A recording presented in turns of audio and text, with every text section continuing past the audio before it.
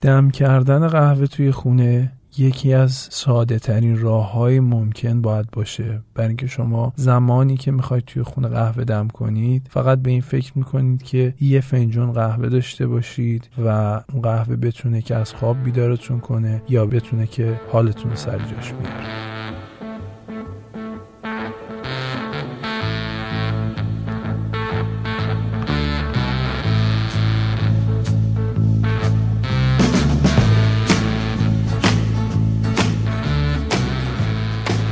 دوستان عزیز سلام، امیدوارم که روز خوبی سپری کرده باشین. سعید عبدالنصر هستم با یکی دیگه از قسمت‌های کافی اکسپریانس ویت سعید یا تجربیات قهوه با سعید در خدمتتون هستیم. این پادکست غیر رسمی من هستش و در مورد اطلاعات عمومی‌تر درباره قهوه صحبت می‌کنم. اگر که می‌خواید پادکست تخصصی تری رو راجع به قهوه بشنوید به پادکست میلارد مراجعه کنید که فصل اولش هم تموم شده و به زودی فصل دومش شروع میشه. این قسمت در مورد دم کردن قهوه توی خونه است و اینکه چقدر بتونید این مسئله رو ساده کنیدش. معمولا من در روز به خصوص جدیداً با افراد زیادی صحبت میکنم که تجربه و باور خیلی درستی در مورد قهوه ندارم و معمولا تمام قهوه‌ای که تا الان خوردن یا اینستنت کافی قهوه فوری بوده یا قهوه‌هایی که پودر گرفتن و توی خونه درست کردن. این مسئله رو ما باید حل کنیم. پس این قسمت رو به اون دوستانتون پیشنهاد بدید که به صورت خیلی عادی شاید هم زیاد قهوه میخورن اما دارن راه اشتباهی رو میرن. تو این قسمت به راحتی سعی میکنیم که براشون تعریف کنیم چطور میتونن یه قهوه خوب توی خونه داشته باشن. اولین مسئله قهوه تازه رست شده است که دیگه الان کار خیلی سختی نشده. هم مغازه‌های قهوه فروشی زیادن، هم کارگاه‌های رستری. خریدن قهوه، حتی اگر قهوه بدی بخرید ولی تازه رست شده باشه، خیلی از قهوه خوبی که 1 سال از رستش گذشته بهتره. موضوع بعدی این که فراموش نکنید همه برندها کامرشال هستن. پس اصلا دنبال برندهای خارجی یا برندهای ایتالیایی به هیچ عنوان نرین، بالاخص اون آسیاب شده ها. قهوه باید تازه مصرف بشه. قهوه که آسیاب شده تمام طعماتش رفته. اولین کاری که میکنید اینه که قهوه رو خریداری میکنید. قهوه رو به اندازه خریداری کنید که برای مصرف نهایتا یه هفتهتون بس باشه. نرید کلی قهوه بخرید بعد بذارید توی یخچال نگهداری کنید. قهوه از 3 تا مورد توی میلارد گفتیم باید دور باشه: رطوبت، نور و اکسیژن. تو ظرف دربسته نگهداریش کنید و تازه آسیابش کنید. به محضی که قهوه رو آسیاب میکنید نهایتا زیر 10 دقیقه باید مصرفش کنید. در غیر این صورت طعم عطر میره. طعم عطر به چه واسطه میره؟ به واسطه اون مولکولای آروما تمام طعم عطر از بین میره. اینو چجوری باید گرایندش کنی؟ اولین چیزی که تو همه خونه هستش از این آسیاب برقی‌ها، حداقل از اونها استفاده کنید. حتی اگر هم اونها نبود شروع کنین با هاون کوبیدن قهوه رو و اونجوری آسیاب کنین. اون خیلی بهتر از اینه که قهوه آسیاب شده بگیرید. در بهترین حالت یه دونه از این آسیابای دستی بخرین، بگردید توی دیجیکالا تو اینترنت، اینجا از $7 هستش. ایران هم مطمئنم از 100,000 تومان، کمتر از 100,000 تومان هم هستش. از این آسیاب دستی‌ها بگیرین اگر حوصله داری که با دست انجام بدی. اگه حوصله نداری با دست انجام بدی، همشون یه جای پیچ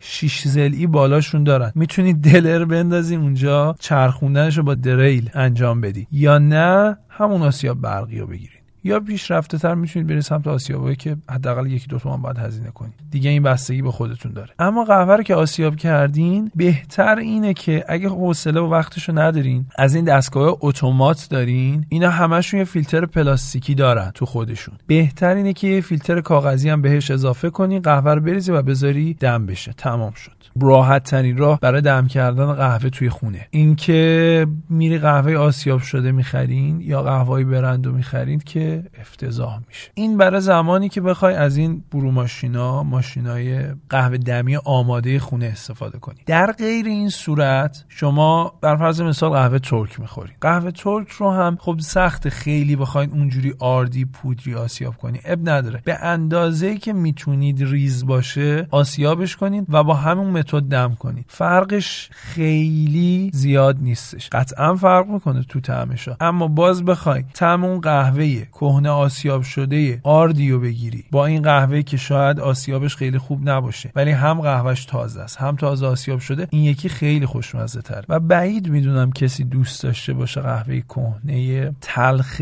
بدون طعم و عطر بخوره. اگر که دوست دارید که باشه همون قهوه از قبل آسیاب شده رو بگیرید. به هیچ عنوانم تکرار میکنم حتی قهوه آسیاب شده رو توی در بسته توی یخچال نگه ندارید. هر کاری بکنید یخچال رطوبت داره و به داخل بسته‌بندی سرایت میکنه، مگر اینکه از این ظرفای سیل بگیرید که بله هر چقدر توی دمای پایینتری نگهداریش بکنید طولانی‌تر طعم و عطر میمونه ولی به هر حال عین یه موجود زنده در نظر بگیرید. اگر که آسیاب بشه سریع باید با آب مجاورت پیدا کنه و دم بکشه. یه روش دیگه هم هستش که خیلی هم طرفدار داره، بهش میگن کولد برو، قهوه سرد دم شده، ولی به نظر من اشتباهه چون واژه دم شده، دم کردن از همون برو کردن از واکنشی میاد که با آب بالای 80 درجه اتفاق میفته. پس من بهش نمیگم کولد برو یا قهوه سرد دم‌آوری شده، قهوه سرد عصاره گیری شده. اشتباه هم نیست، اما این چیزیه که من با تحقیق بهش رسیدم. قهوه رو به دو صورت اینجوری میتونید عصاره گیری بکنید، یک دونه قهوه باشه، دو قهوه آسیاب شده باشه. ولی اگر آسیابش کردین خیلی آسیابش باید درشت باشه، پس با همون کوبیدن با دست و هاون هم میتونه اتفاق بیفته. قهوه رو یا خوردش کنید اما تیکه‌های خیلی درشت، یا دونش رو بریزید با آب دمای محیط توی بطری. این وسط یه چیزی رو اضافه کنم، یه ترازو چاشنی کارتون بکنید توی همه مراحل. این ترازو آشپزخونه‌ها کفایت میکنه، انقدری که تفاوت بین 5 گرم 4 گرم رو نشون بده. فکر کنم اونم بین 30 تا 50,000 تومان. از این ترازوها بگیرین، نسبت آب به قهوه توی دماوری قهوه به ازای هر 1 لیتر 60 گرم قهوه بریزید. این میتونه تقسیم بشه، یعنی اگه 500 گرم آب می‌خواستید بریزید 30 گرم قهوه، اگه 100 گرم آب می‌خواستید بریزید 6 گرم قهوه. این که یه چیز ثابت. اینور برای قهوه‌ای که سرد می‌خواید عصاره گیری بکنید 1:10، یعنی 1 لیتر آب 100 گرم قهوه، اگه 100 گرم آب بود 10 گرم قهوه. با این نسبت اینا رو با هم تلفیق کنید، بذارید 3 روز بیرون یخچال باشه، 4 روز داخل یخچال. اگر که از دونه قهوه استفاده کردید، اگر از قهوه خرد شده استفاده کردید، همون رو صاف بذارید داخل یخچال به مدت 24 ساعت بمونه، فیلترش کنید و میل کنید. قهوه‌ای که انگار دم شده بعد سرد شده. ولی اگر قهوه رو دم کنید بعد سرد کنید، بعد یه مدت طعمش از دست میره. اما این کارو که میکنید تا 1 الی 2 ماه توی یخچال میتونید به راحتی نگهداریش کنید. چی شد که من به این فکر افتادم که انقدر ساده توضیح بدم اینو؟ هر روز آدمای زیادی رو ما میبینیم که خیلی هم ممکنه قهوه بخورن، انقدری زیاد قهوه میخورن که به قهوه خوردن تو کافه و بیرون کفایت نمیکنه. خونه هم باید یه ست قهوه رو درست کنن بخورن. یا از این دوستان ما هستن که خب سنی ازشون گذشته و همون قهوه خونهشون رو دوست دارن، تو همون خونه حوصله دارن قهوه بخورن، حوصله کافه و شلوغیشو ندارن. خیلی جالبه، از هر کدوم که میپرسی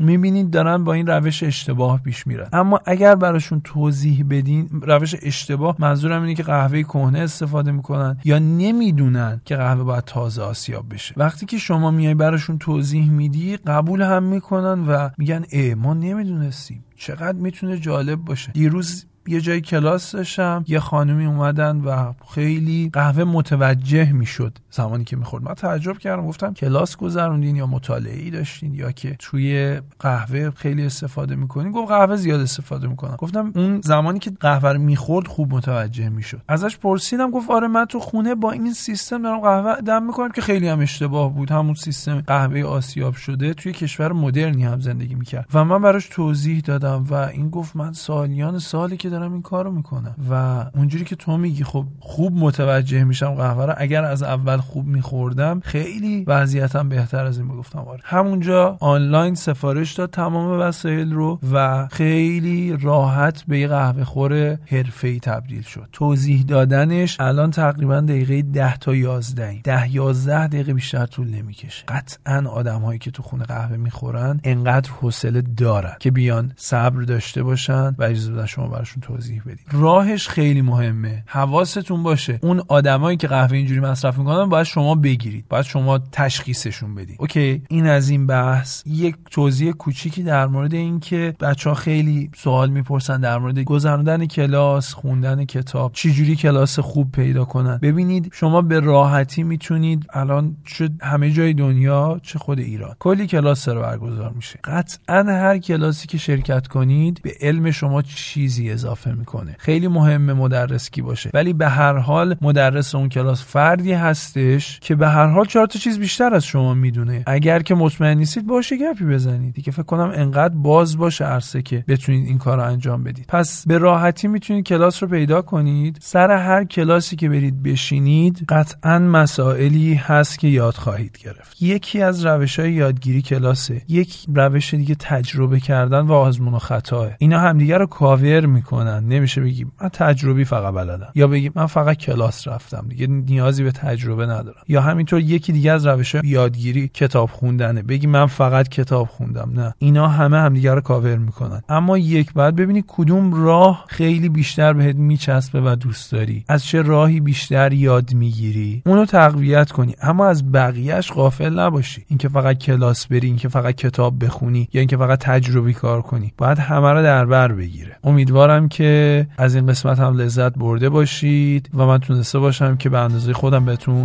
کمک کرده باشم. روز خوبی داشته باشید. خدا نگهدار.